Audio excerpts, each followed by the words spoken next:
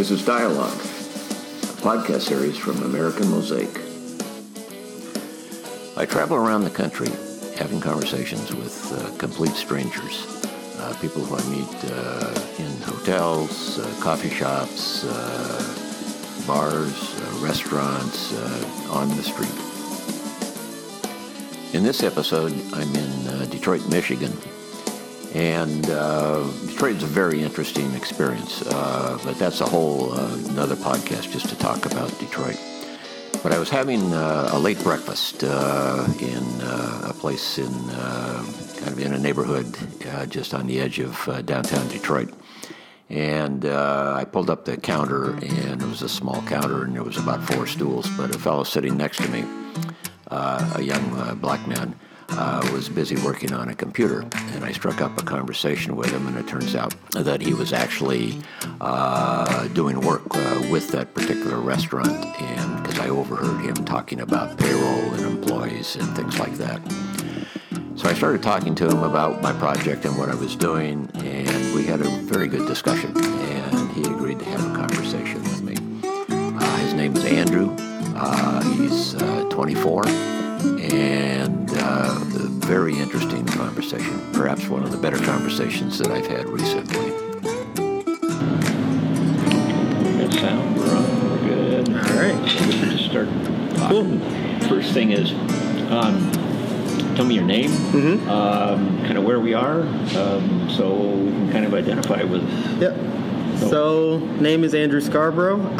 Where we are is Corktown. This is actually a revitalized hotel. It used to be, famously, in the area, it used to be an hourly joint. So, yeah, people still came in here and asked to rent the room by the hour when it got fixed up.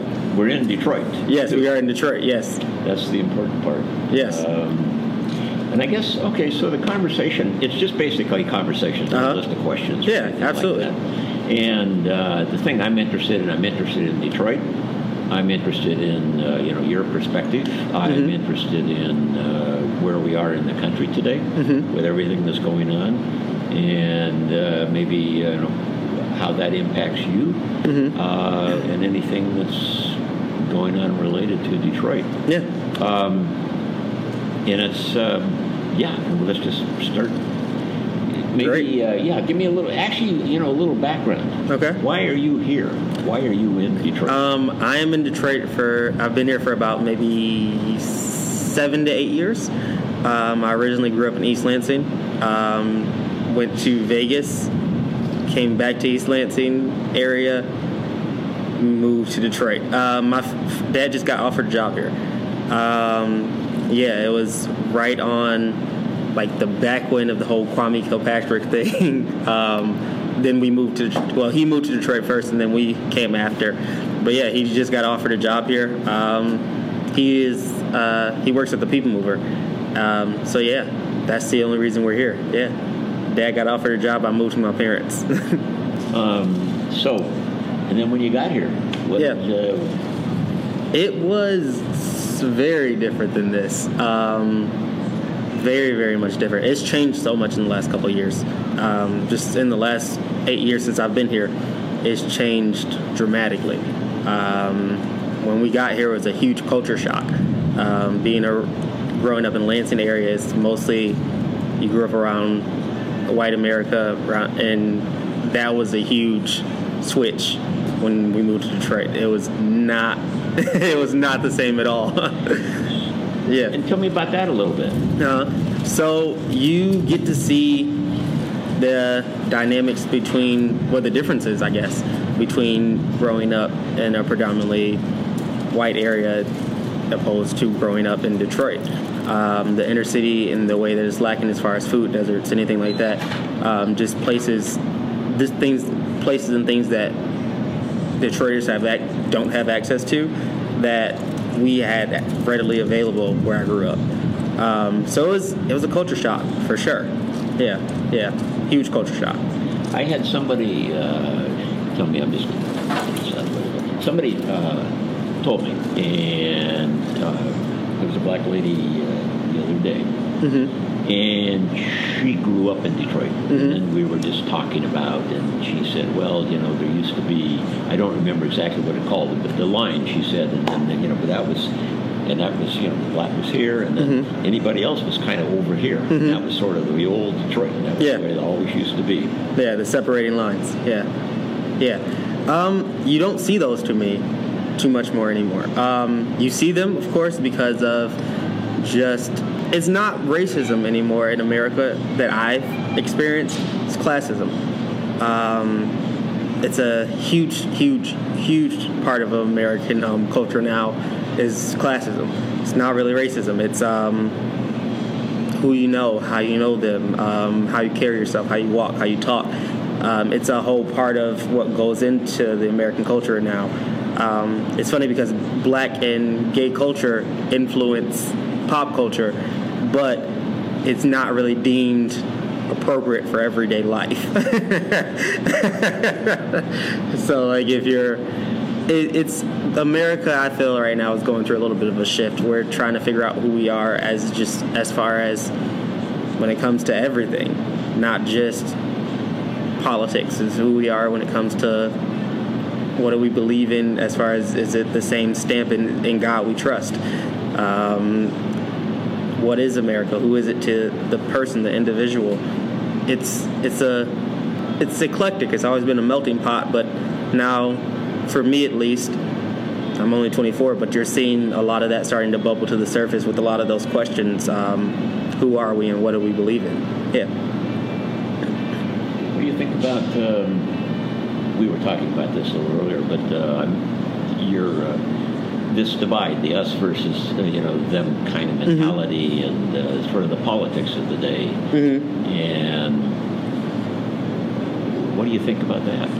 I think it's interesting because there is an us versus them when it comes to certain age brackets. That was what I found.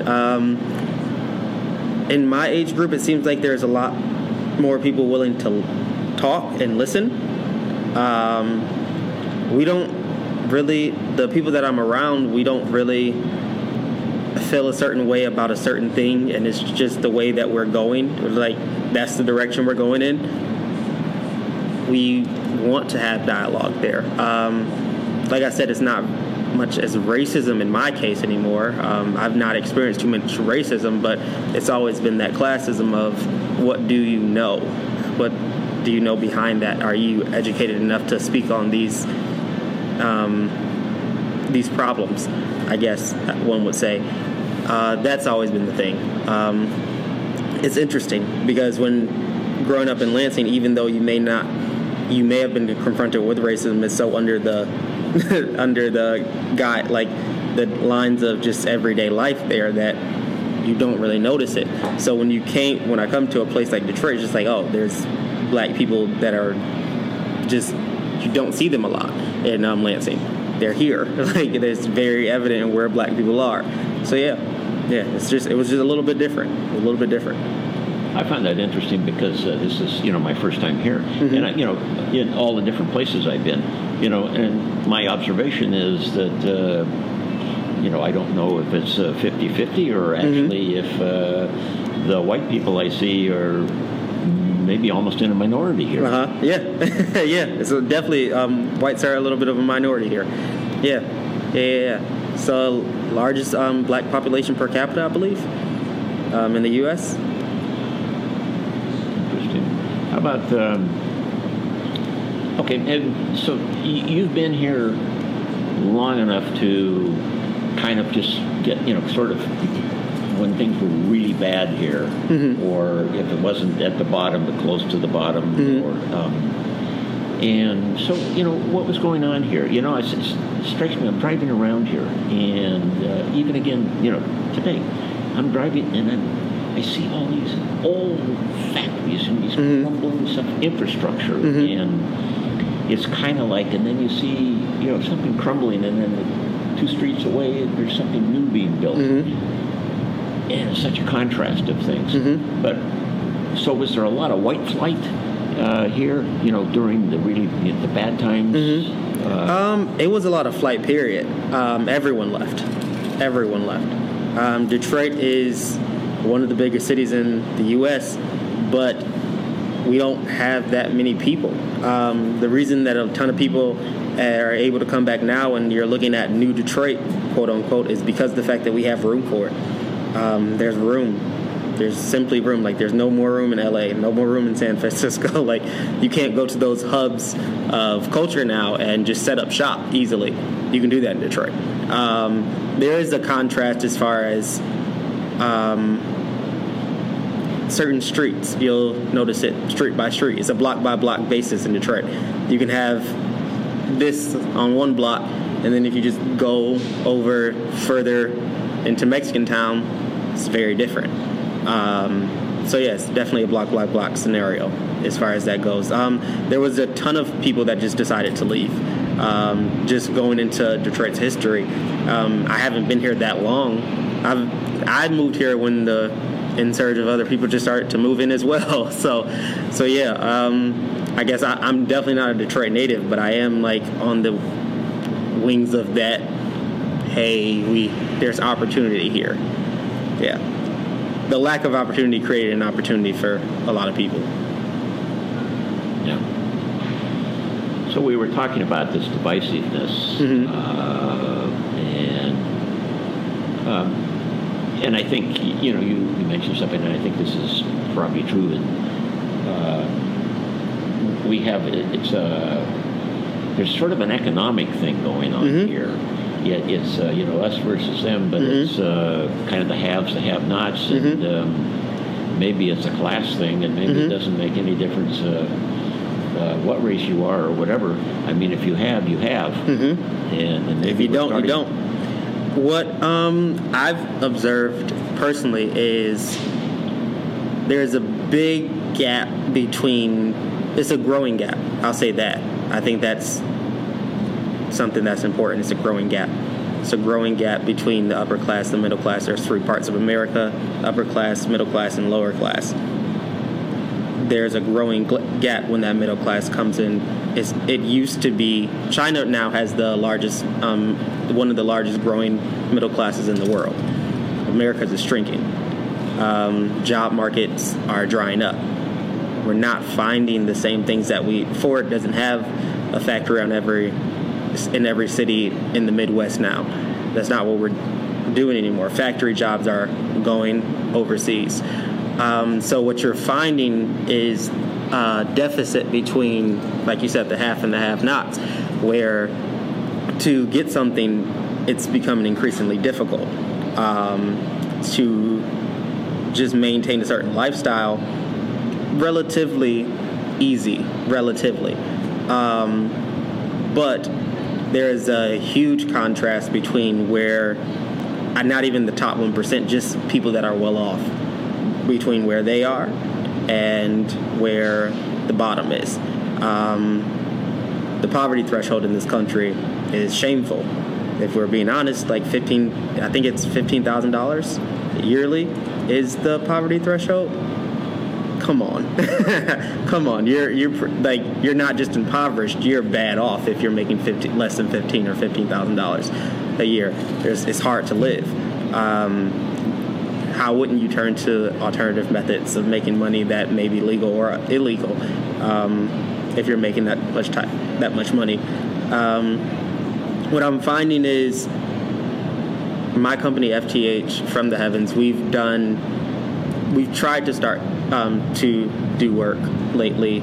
We have a mission statement that is just simple: to be a test as far as a cure for poverty. We want to figure out how it works and what contributes to it. But simple is just jobs. Is one of the things. If people don't have jobs to provide for their family and well-paying jobs, then they can't really participate in the economy. So what we're doing is we went to subdivisions and we looked around. The two things that we noticed that were in subdivisions that weren't in inner cities were food, readily available food restaurants, and just entertainment. There's movie theaters in the suburbs. There's malls in the suburbs. There is any type of shopping that you can fathom. It's out there. There's escape rooms. There's like mini golf. There's tons of stuff that inner cities don't have. And so you deal with the climate of a lack of, and then a lack of outlets for anything else. So say you did bring a movie theater to the east side of Detroit, where it's mostly inner city kids. They can't afford to go to the movie theater maybe. So of course it's just a toss-up of, almost like you said, the have and the have-nots. It's discovering where the in-between is and how do we get a person from point A to point B. How much is, okay, and always in anything, education always sort of comes into play someplace. Mm-hmm. That. Absolutely. What's going on with education here? As far as education, I was not educated in the Detroit school system. But from what I hear, or at least from what I saw when my sisters did attend the Detroit Public Schools, is not the best. It's really not the best. But education, I also feel like education is such a broad description. If we're talking about the schooling system, it's failing. If we're talking about education as a whole, people have more access to education than they ever have had before in the history of mankind. You have a computer in your pocket. You don't really have an excuse to not be educated on the issues that you face. So it depends. There's tons of government subsidizing when it comes to education, when it comes to making sure people in certain tax brackets have access to things like internet. But when it comes up to self-motivation, is a lot of the things. There was I forget what time period it was, but one U.S. president, or it may have been Congress, that said to pull yourself up by your bootstraps, and MLK combated that with, these people don't have bootstraps. I mean, they don't even have the laces. It was like, you don't have boots. So it's in that arena now. It's in as far as it was then as well. You're trying to figure out how to build on a community that has no building blocks. And so it's not even just the African American community, it is the community as a whole that is lacking in certain building blocks that you do not have access to readily available through your schools or anything like that. But like I said, it's no excuse when it comes to personal development. You can always personally go further if you have that will, but the education system as far as schooling is no. How about, okay, we got the politics of today. Yeah. We got a lot of things, something we were talking earlier about, and I think this is important, I told you 2016 for me was kind of what sort of launched this project. There's a wake-up call for a lot of people. A lot of people. Talk to me about that a little bit. I mean, I think a lot of people just woke up. Well, not even woke up. They fell asleep that night that Trump got elected, and they woke up to a new America.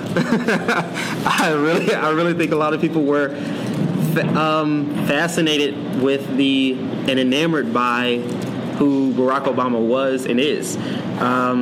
He's came in as a 40-year-old charismatic black man. He's like, oh, this is unheard of in politics.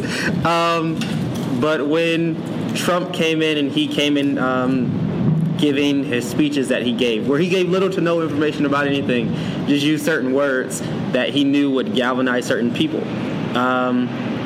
Trump is an amazing leader when it comes to certain things because of the fact that he just plays a dangerous game. Plays a very, very dangerous game of who can we get on our side and who can we get upset today. So when it comes in terms of people having that wake-up call that, wait a minute, maybe America is not where we thought it was, they should have been having that when there was an Eric Gardner being splashed across the news. This isn't... I said to my friend in a joking way that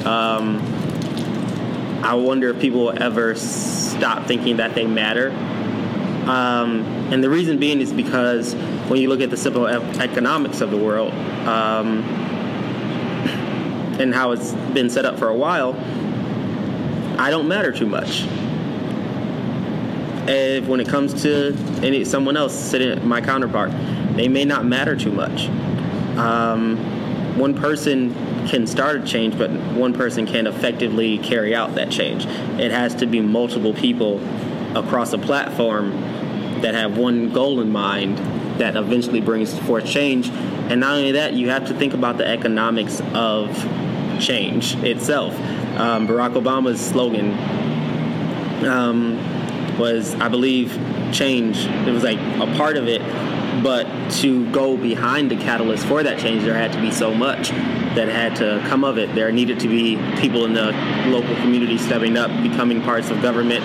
There had to be your teacher, your garbage man, whoever, these people that are part of your community, they had to change their behavior to make America a more sustainable place. Trump is doing the same thing. He's saying, make America great again. He's trying to galvanize people into saying, make something great, like change it, make it better. The only thing that I've been very, very confused about with the whole current administration is, what are we affecting? What are we really, really changing? Because if you're asking me, the media has become more outraged. Like that, we're changing that. Mainstream media has become very, very outraged with what's going on. It seems like white America woke up to what was happening. That just that feeling of being disenfranchised that I don't think white America is used to. That definitely woke up the night of the 2016 elections. It's just like, wow. I think a lot of people woke up in their bed that morning and it was like, wow, Trump is the president, and I feel like my vote doesn't matter. And I don't think that white America as a whole has ever had to deal with that. Interesting, good point. It's and speaking of voting too, it was interesting too that a lot of people did not vote. Mm-hmm. Yeah, they didn't vote because they didn't have a candidate. Like Hillary Clinton, no one wanted her on the Dem ticket. If we're being honest, a lot of people did not want her on the Dem ticket. A lot of people were supportive of Bernie Sanders. They didn't get their candidate. The people, and I don't think the people in the 2016 election felt like they had a voice. Yeah, and that's what I mean by white America feeling disenfranchised, and that. It's interesting to me that, so by not voting, you're actually voting. Mm-hmm. Yeah.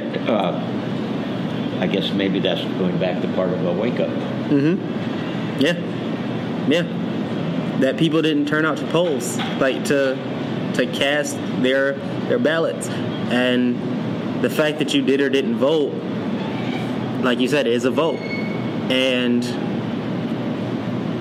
you could see it in the people that were at election boxes. You saw the people that came out. Like, you saw the people that were galvanized. Well, depending on what part of the country you were in, you saw certain people that were gearing up to put who is in office now. And I think it's interesting because I don't think we paid enough attention because of the fact that we were pacified. And I think America as a whole is being pacified right now. We're not being told how bad things are when it comes to long-term growth, when it comes to long-term economics. We want a short fix and a quick fix, but it just doesn't bode well in the long run. Yeah. But, our values today and things, there's something that about, let's say that the current leader, mm-hmm. We've got things that are being said, things that are being, how language, bullying, stuff, all the kind of mm-hmm. stuff that's going on. Mm-hmm. And, I guess leaders, we look to leaders for certain kinds of things. And I don't care what the leader is. I mean, if you would have said JFK was a great president. Yeah. Okay, Martin Luther King was a great leader. Okay, these are people that I guess were thoughtful. They were leaders. What's going on today? My book for the month is Where Have All the Leaders Gone? It's actually a funny coincidence. I think that leadership lately in America is lacking, but only because the lack of will. I think people are starting not only to wake up to what America is lacking, but also what America has to offer. Anyone in leadership will tell you leadership is hard. Anyone that actually understands leadership will tell you that you should run for the hills. If you believe and understand how leadership works, you bear the brunt of everything. That's with a responsible leader. With a good leader, you bear the brunt of what happens.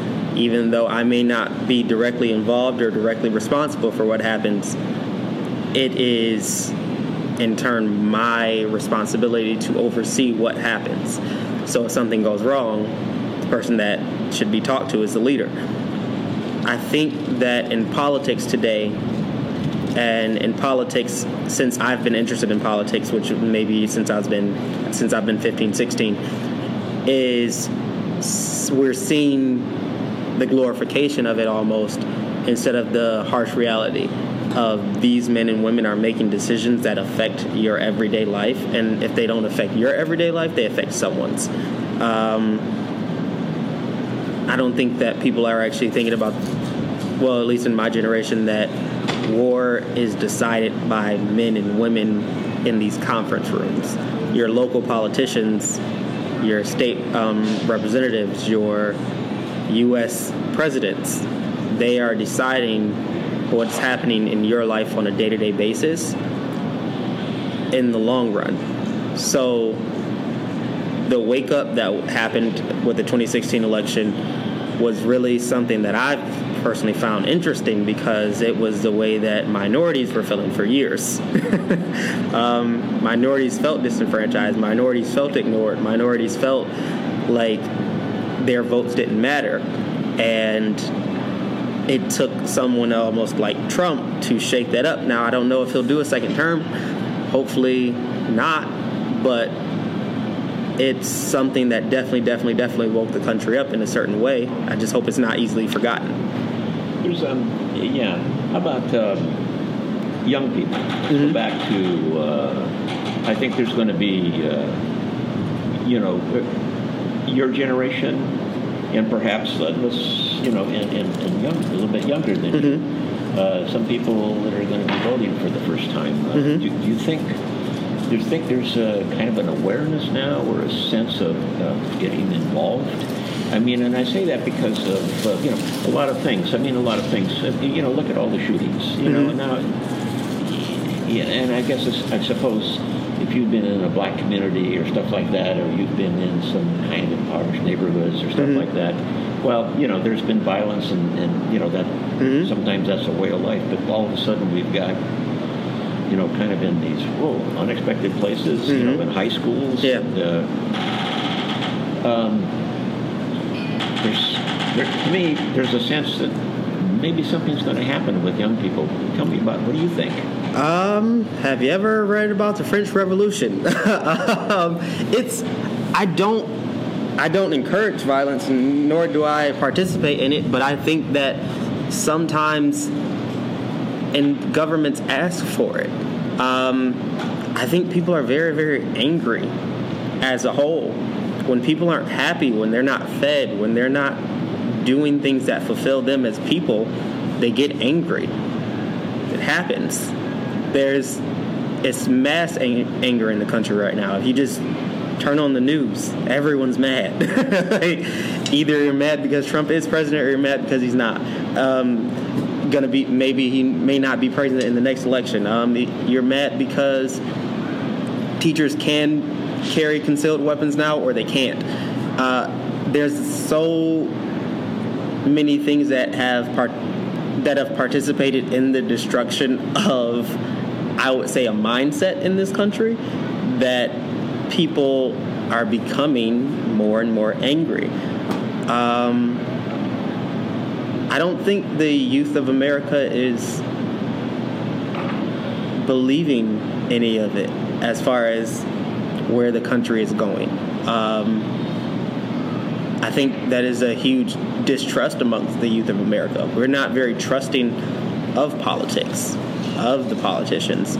When you see gun control rallies and 16-year-old kids getting up and yelling at the top of their young lungs, "We need gun control," it does not send, even though it does send a message to Congress, it does not send the message to another 16-year-old that people care about you. Even if you look at the places where young people coexist, Twitter, Facebook, Instagram, these hubs, if you look at certain timelines, they're not showing you, but also it's on what you follow. But a lot of young people in America aren't happy with what's going on, or not. And then there's a sense of hopelessness as well. If you look, I'll talk about the black community for sure. The black community in Detroit, there's a sense of hopelessness. When you're growing up next to an abandoned house that's dilapidated and there's no life in your community, you don't look further past that. So exposure is a huge part of something that a lot of people in America have never been exposed to anything besides their community. And if you're living in the suburbs, some of the stuff that I may say to you, if you just grew up there, you went to school there, that's the only thing you know. Some of the things that I say or some of the things that other people say may sound it's going to sound strange. They say, Dick's Sporting Goods is always open. We don't have those problems here. We're kayaking every weekend. But, I mean, the truth is there's problems going on and people may not even know about them. And I think the young people of America are kind of distrusting. It makes me think of media, and there's a couple of things on that. Is like I'm always interested in where people get their information, and when you have somebody at the very top over and over and over and over saying fake news, fake news, fake news, and that particular person is perpetrating fake news, and probably has a hard time understanding the truth and doesn't make any difference. But if people start to distrust even media, like all media, just painted with the same brush, that kind of feeds into what you're just talking about. What do you think about this whole idea of media today? And I guess there's kind of gets to free speech. And what do you think about those things? I think that media in this country has taken a turn that I did not see until the 2016 election. It took a turn. I've never seen media go on defense, which is strange. Like, to actually see the American media, I've seen it abroad. We've seen it abroad. But I've never seen American media go on defense, defending its credibility, defending the fact that they tell the truth, defending Anderson Cooper listing his credentials on live television in combatance with a tweet that a U.S. president sent out. These are weird times. Like, it's funny because I heard it was, I forget who it was, but it was someone said it is strange. They didn't say it was strange times. They said it was destructive times we were in. I forget. I was watching something on YouTube the other day, and that quote stuck out to me. But I feel like it's very, very strange times that we live in.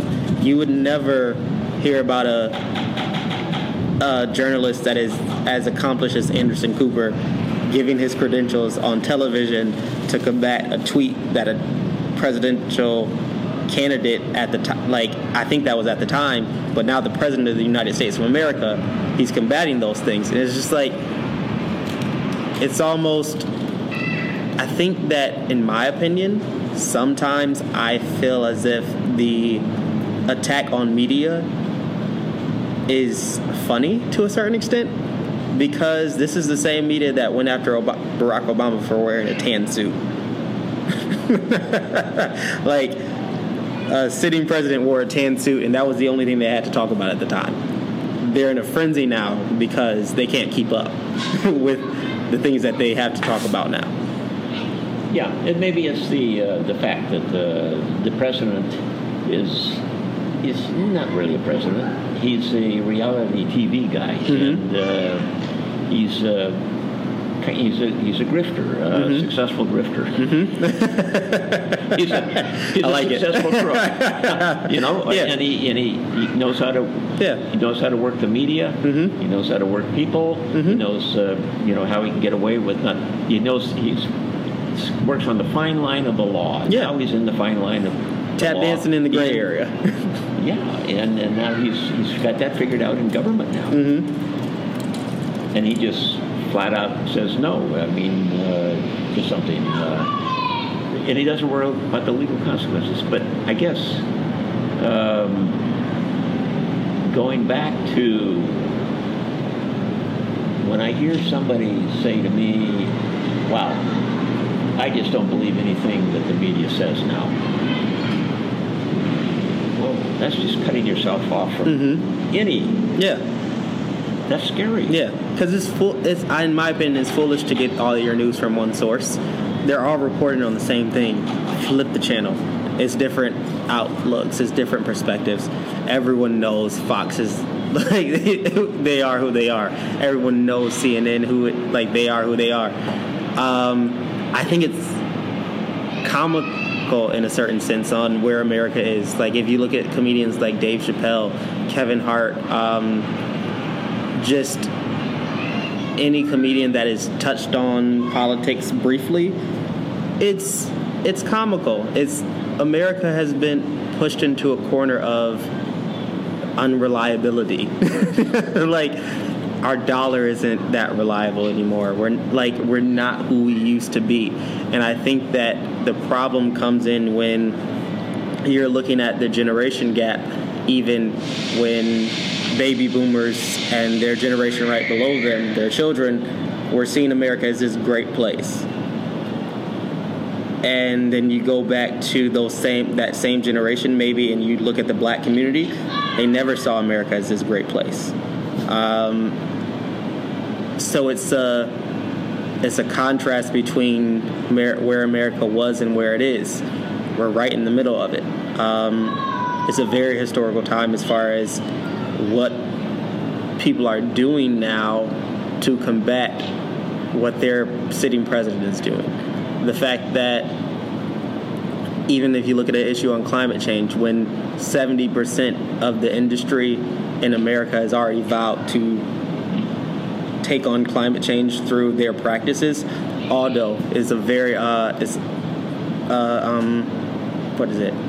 It's a shoe store that's in almost every mall in America. They no longer carry bags. Their shoes boxes come with handles now. When you're looking at just the blatant, almost disrespect of the U.S. presidency, it was a tinge of it there when Obama was president. It was like, and it started off with Bush. Bush was like the joke that really ushered in a lot of stuff. When you look at how he financed the war and the debt that we're still paying off from searching for WMDs, which could have been anything at that point. You can't tell me that Saudi Arabia has a WMD or Iran has a WMD, but this kid with a gun in his backpack doesn't have the same thing. So, I mean, we spent billions of dollars trillions to fighting the war, but that same money wasn't put into infrastructure. That same money wasn't put into education. That same money was not put into healthcare. And so now people are wondering why we are where we are. Look at the domino effect that's happening. And the next domino effect, I believe, is student loans. You're telling all these kids to go to college. You're telling them to get an education, do A, B, and C. For what jobs? I don't know if you've been on Indeed lately or any of the job searching sites, but there are not many. There's not many jobs out there. And to have an entry-level job, they want you to have a 4-year degree that costs you $80,000 to get at a university. Pardon my language, but fuck off. Like, come on. Like, seriously? 80 grand, 80 and upwards I paid to get a college degree. Not me personally, I didn't go to school. But 80 and up, some people paid to get a college degree. And it's for an entry-level job making $30 a year? That makes no sense. Yeah. Okay, that brings us in, young people, the future, kind of where we're going. And the idea we were talking earlier about, all right, so, maybe we're in a cycle and whatever, we're going through a change, and this isn't something that's just going to be, one presidential cycle. This is going to be maybe the next 20, 30 years, or could even be 40 years. I mean, there's a lot of different things. Interesting, you mentioned the French Revolution, and I had a very interesting conversation with an immigrant, really bright fellow from India, who was recruited to come work with that. Great student at the French Revolution. He had some very interesting things to say about it, comparisons. But so, where do you think we're going to go? What do you think? What are young people thinking about their future, about the country, and about globally? Because we have to be. If some people aren't thinking, some people are thinking. Some people are concerned. What are people thinking? Yeah, absolutely. I would say I can't speak to everyone and what they believe. I personally believe that a big part of everyday life is local government. I think if you are a student of politics, you know that. Local elections decide primaries. They decide generals. So if you're not tuned into local elections, if you're not paying attention to things on the local arena, on what's going on, then the presidential election doesn't really concern you. You haven't done your due diligence. So I think for me personally, I've started to make my shift to figuring out and caring about what's happening locally. It's not even in a selfish way. It's in a way of saying if we're all coming together locally, then we can give demands to larger government. If the state of Michigan isn't all on one page, how are we going to take anything to Congress? Then we just have a congressman or a congresswoman that's doing whatever they want to do. A house divided can't stand. So the thing that I think me and my agenda has always been to connect locally with people that have similar agendas to myself. And I've always been a proponent of being able to sit down with people that have nothing in common with me and being able to talk to them to reach a consensus. Like, if you can't sit down with someone that has nothing in common with you, let's use across the aisle and just figure out something, you have no business really doing anything. There's nothing that you have business doing. If you can only run with people that are like-minded to you, probably should get out of any career you choose. There's always going to be opposition. So I think, and the people that I know, the people that I talk to, our goal is always, as well as right now, has been to buckle down on what's going on around us. We know that downtown Detroit is coming back, but the communities aren't. East English Village came back. Grosse Pointe is doing well. There's a couple portions of Detroit that are doing well, but there are still people hurting and that need help in these communities. And if we can get them help they need, then maybe we can educate them on what to do when you graduate high school and you have an open house, or what to do when you graduate any college and people give you money. When your family members give you money, there's no financial responsibility that young people are being taught right now in schools. And so it's comical almost to tell someone to go get a 4-year degree for an entry-level job, or then to go get their master's and their masters to do what? There's nothing out. There's not a lot out there to do right now. Right. That's okay. So that's the job thing, and seemed to me that part of people wanting change, going back to the election, change almost at any cost, and everybody wanted change, even young people, old people. Yep. But there was a lot of jobs that went away, the factory jobs and so on. Detroit's a great example of Detroit, and I was in Flint, and these are places that used to. They were prosperous. All those jobs went away, and I think some people kind of think that when they America Great was like, we're going to bring back these jobs. Those jobs are gone. They're never coming. They're gone. Back. They don't. We're not even the same titans of industry that we once were. China that's them. They do that now. America should let go of it because we don't do it. But what America does do well is we're amazing at being the underdog. We always have been. Historically, we've been amazing at being the underdog. America is still leading in conversion from, as far as seeking out greener energy options. We're still ahead of the curve on certain things. I think the problem is when you don't have leadership that'll just steer the ship in a way that it should go. That's it. Then that's what I think we're all fighting over now, and it's becoming saddening because if we keep fighting too long, then the whole ship is going to crash and burn. But we're fighting over who's steering the ship and where they're taking it. And it seems like the smart option is to take the ship where the rest of the world is going. But for some reason, it seems like the current administration is steering the ship in the opposite direction, saying nationalism, nationalism, nationalism. We are America. We are great all by ourselves, and stranding us on an island. Yeah, it's interesting, too, and it makes me think of a couple things. One is, I guess, if the president goes to his rallies, and he goes to certain rallies because he likes a good audience, that makes him feel good. And he's got a lot of people behind him chanting things. My sense is these are people that aren't thinking a great deal, but they sort of do want,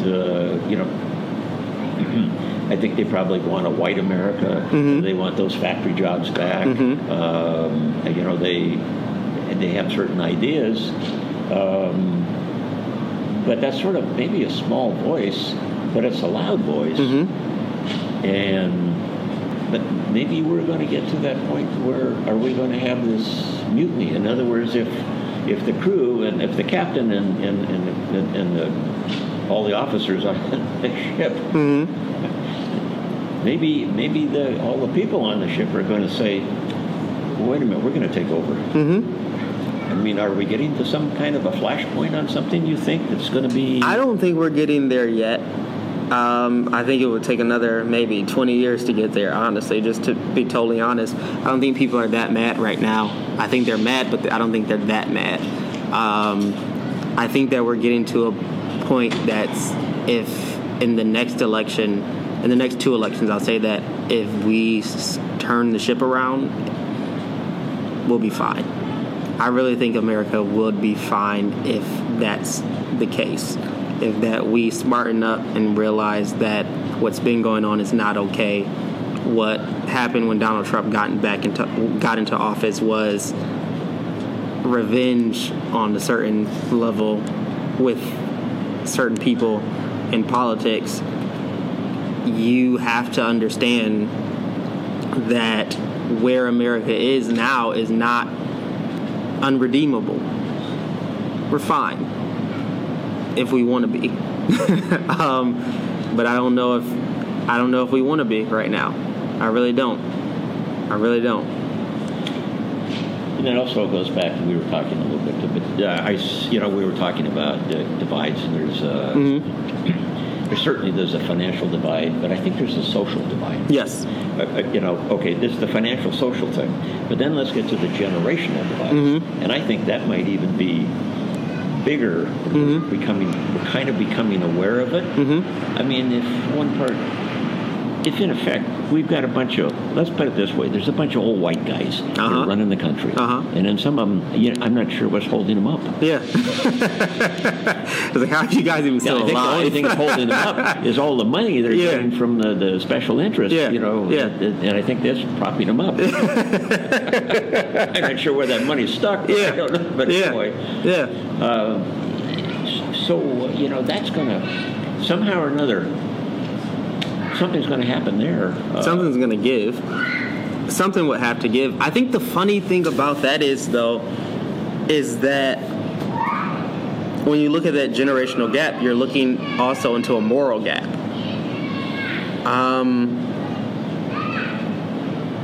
Where are America's morals right now as far as what we believe in as a country?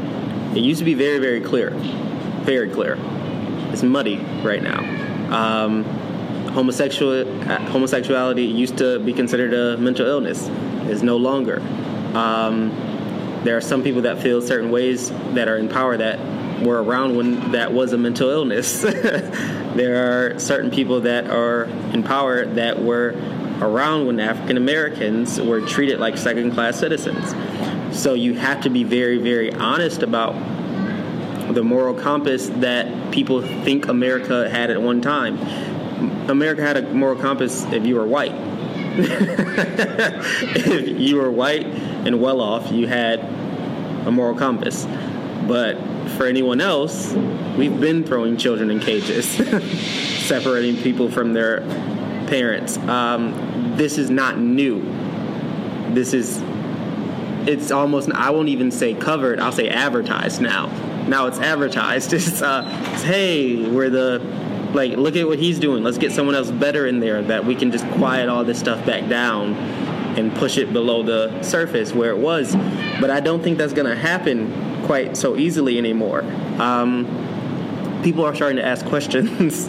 I think people in my generation are very, very inquisitive on actually what's going on. It's always been that America's always had a caste system similar to India or other brown nations across the world. We just are hush-hush about it. If your father was well off, you're expected to do well off. If your father wasn't, you get a pass. Whenever someone came from the bottom, supposedly, and rose to the top, it's a shock still. It's not something that's like, oh yeah, this happens. No, it's still always a shock in America. So I think that's something that is very interesting to me, is that the America that a lot of people are living in is, I'll say the America that white America is living in now is the America that a lot of minorities have been living in for years. I'm glad you brought that up. Yeah. I will say this. It is a shame that in this country, PETA is one of the largest corporations when it comes to animal activists, like being animal. And these people are crying, weeping over animals, throwing, like in the 80s and 90s, the whole thing of like throwing paint on people that wore fur. But it seems like we're numb when people are dying and being gunned down in schools. Or I had a conversation with one of my friends, and they were saying that when their wife passed away, people were saying like, oh, we're so sorry that Mary passed away for this person. We're sorry because this person is no longer here. But what about the people they left behind? But when it comes to that divide between how we feel about animals per se and how we feel about people, there's this huge disconnect. Like, oh, it's defenseless. It's this, that, and the other. It's like people make mistakes. We're bad. Like, we're bad people. We're good people. I forget who said it, but it's a quote, and it says, "Everyone is someone's angel and everyone's someone's demon." You're two halves of the same coin that live inside of your body. You can be horrible. You can be amazing. I say this all the time, there's no such thing as great men, only great ideals. You're not a great person. You may have a great thought or do a great action, but you're not a good person at the end of the day. you're a good and a bad person. They live hand in hand. So the thing is, moral compass is like, where did we go with that? Where did we? Because at the same time, like you said, these good Christian values that supported and were the bedrock of America are so divisive, because now people are saying this isn't a mental illness to feel how I feel anymore. If I'm in love with a man or if I'm in love with a woman, it shouldn't matter. And you're coming and you're saying Christianity was taught to slaves. Like, how do you rationalize being a slave owner and coming over to and buying slaves and bringing them back to your country, and all the while singing them songs about this great Jesus? That's like their salvation. Like, how do you rationalize that? And how do you like rape and pillage and rationalize that? How do you go to church every Sunday, or even set up a church house for slaves? Like, how do you do that and still like, oh, no, this is good? So I think America's moral compass has always been a little finicky. Everyone's moral compass is a little finicky because you're two sides of a coin. Yeah, most of the time we lean towards what feels good. And I think that's what's happening in the youth of America today. They're doing the same thing that everyone else has always done. They're just doing it in a different way. They're leaning towards what feels good. They're saying, oh, no, this all should be fine, but cigarettes and vaping is horrible. Like, this all should be fine. Like, we should be able to do any drug that we want to do at parties. That's just partying. But don't ever light up a cigarette in front of me, or we'll take to the streets. Like, so it's like I've been to multiple college parties, and there's people doing everything under the sun there, but also don't throw that cup on the ground that's littering. It's like, so the diaspora of the whole economy, the diaspora of the world is in this weird. It's like trying to find a balance. It's been doing it since the beginning of time. It's just trying to find a balance between where we are and where we aren't. And I think that the only time that things have been really, really good is depending on whose eyes you're telling it through. If you're looking at the 1950s, 1940s, it's great to be white. It was. If you're looking at the 2000s, it's really, really nice to be a minority. It depends on who's telling the story. We have more pop culture. We're in charge of more pop culture than ever before. It's our face now on the coin. Elvis was always like shucking and jiving, but now it's a black man that he stole it, like the black man or woman that he took it from. She's up front now. So like, it just depends on who's telling the story. I'm not a cynic. I think I'm a realist when it comes to certain things. It's just like, are things going to get better? Hopefully. Just let's try to carve out your slice of happiness while you can. Yeah. I think that's where I'm at with it. Good. Well, I was going to ask you if you're optimistic, and I think you kind of just told me how much you're optimistic. Yeah, I wouldn't say I'm not optimistic, but I honestly wouldn't say I am either. I don't know. I think that comes with growth, is to be able to say you don't know. I don't know where the world is going anymore. I don't know where we're going to be in 20 years. I hope it's in a good place. I really, really do. I hope that if I have children, they can live in a world that's tolerable for them, for their skin tone, for whoever they decide to be. But I don't know. I have no idea. And it's because of the fact that duality of everyone is, there's only two, in my mind, there's only two options. It's the black and the white. The gray area is just where you go in the meantime. But the duality of people is just, they can be amazing or they can be horrible. It's not fine-tuned on, you can't watch behavior of a person and predict the outcome. That's a foolish thing to do. That's why our prison system is so messed up. It's because we're watching the behavior of people and putting them into prison, and when they come out, they can't get jobs. but they may have actually changed. I'm glad you mentioned that because, I had an interesting conversation with a black man in Stockton, California, and he's works in a kind of a rehab kind of a thing that helps people coming out of prison. It's kind of what he's working with at the time I talked to him. But he made me aware of something that I hadn't, the school to prison pipeline. He kind of pointed that out to me and made a reference to his young son, who was like 7 or something. He went to with the teacher and said, "Why haven't you contacted me?" They said, "Because they're building the documents because they're planning future prisons based on and they're going to where are they going to go? They're going to go to the black communities."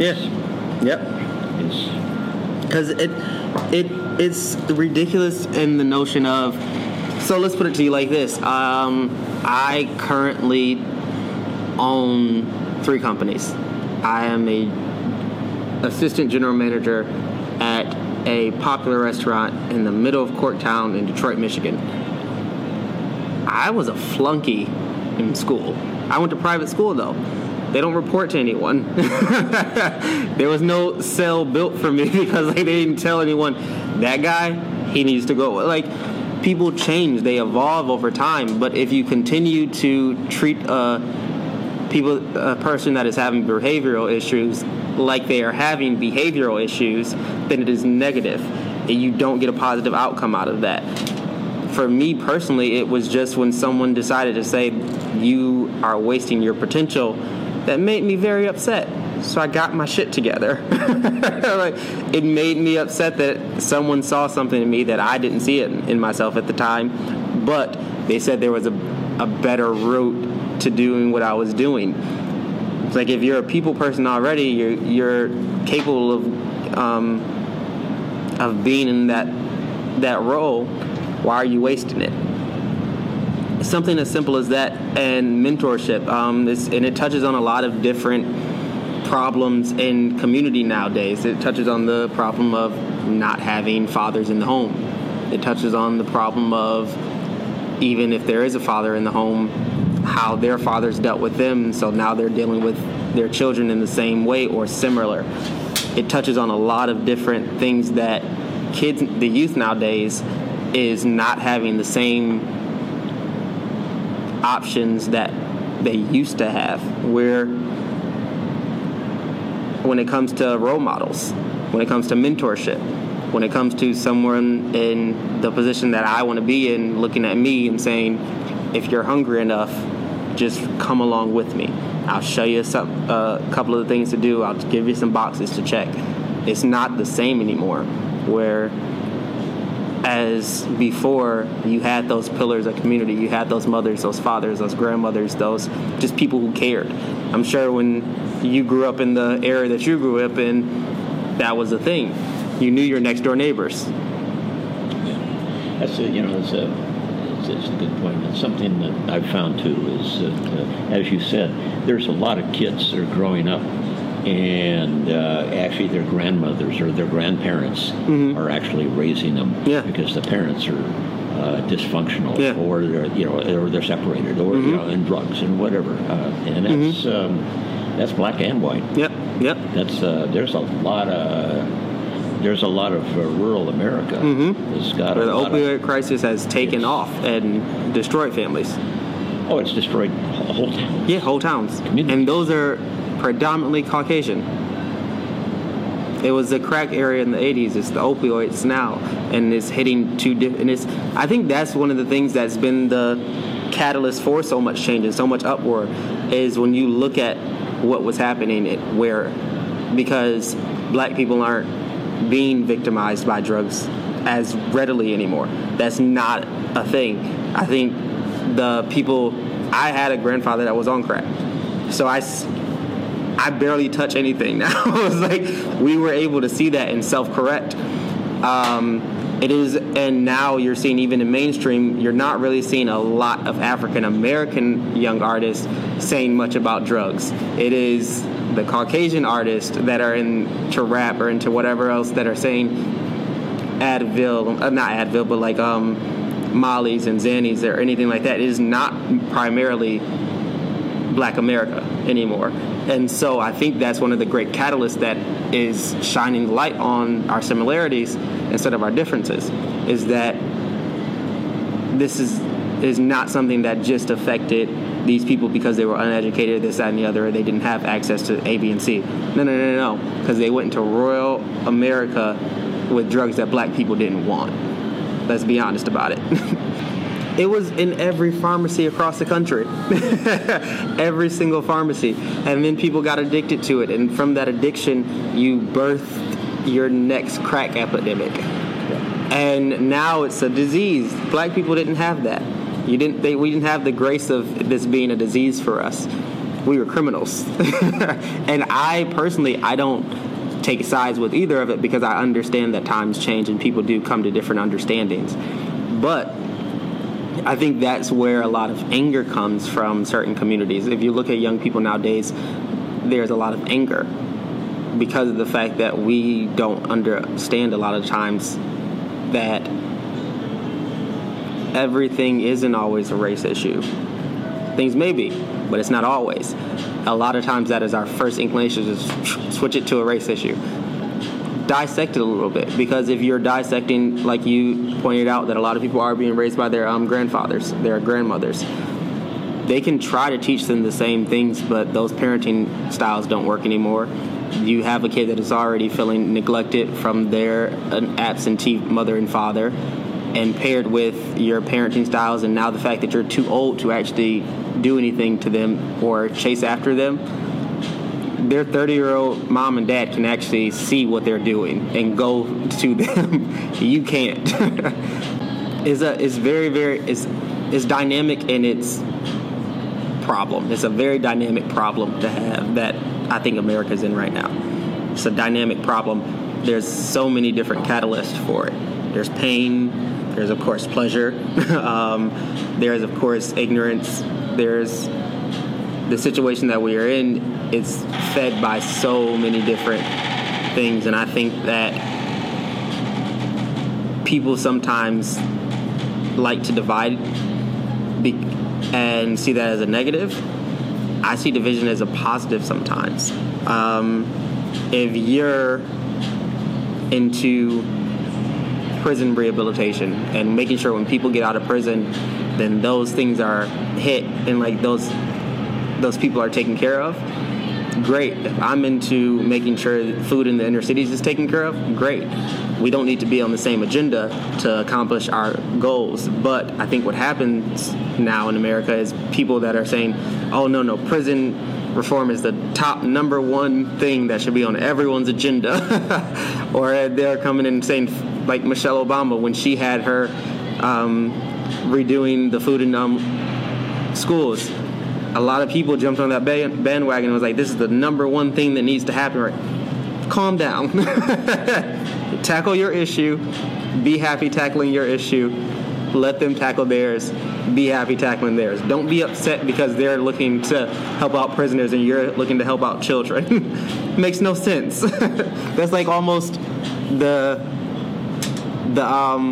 pulpiteers beating the clergyman. It's like, why? Why are you guys fighting right now? It's like, you're all trying to help, right? It's been a great conversation. Yeah. Lots of good stuff. A lot of good stuff here. So, all right. Anything else you want to add before I shut this off? No. None of the stuff that we talked about it. I think just who America is and where we're going. It's interesting. Can't wait to see. Yeah, and I think, this has been a good trip to come to Detroit. Mm-hmm. And hopefully you come back. Yeah. That's it for this episode of Dialogue from An American Mosaic. If you enjoyed this podcast, please subscribe. Your support is appreciated.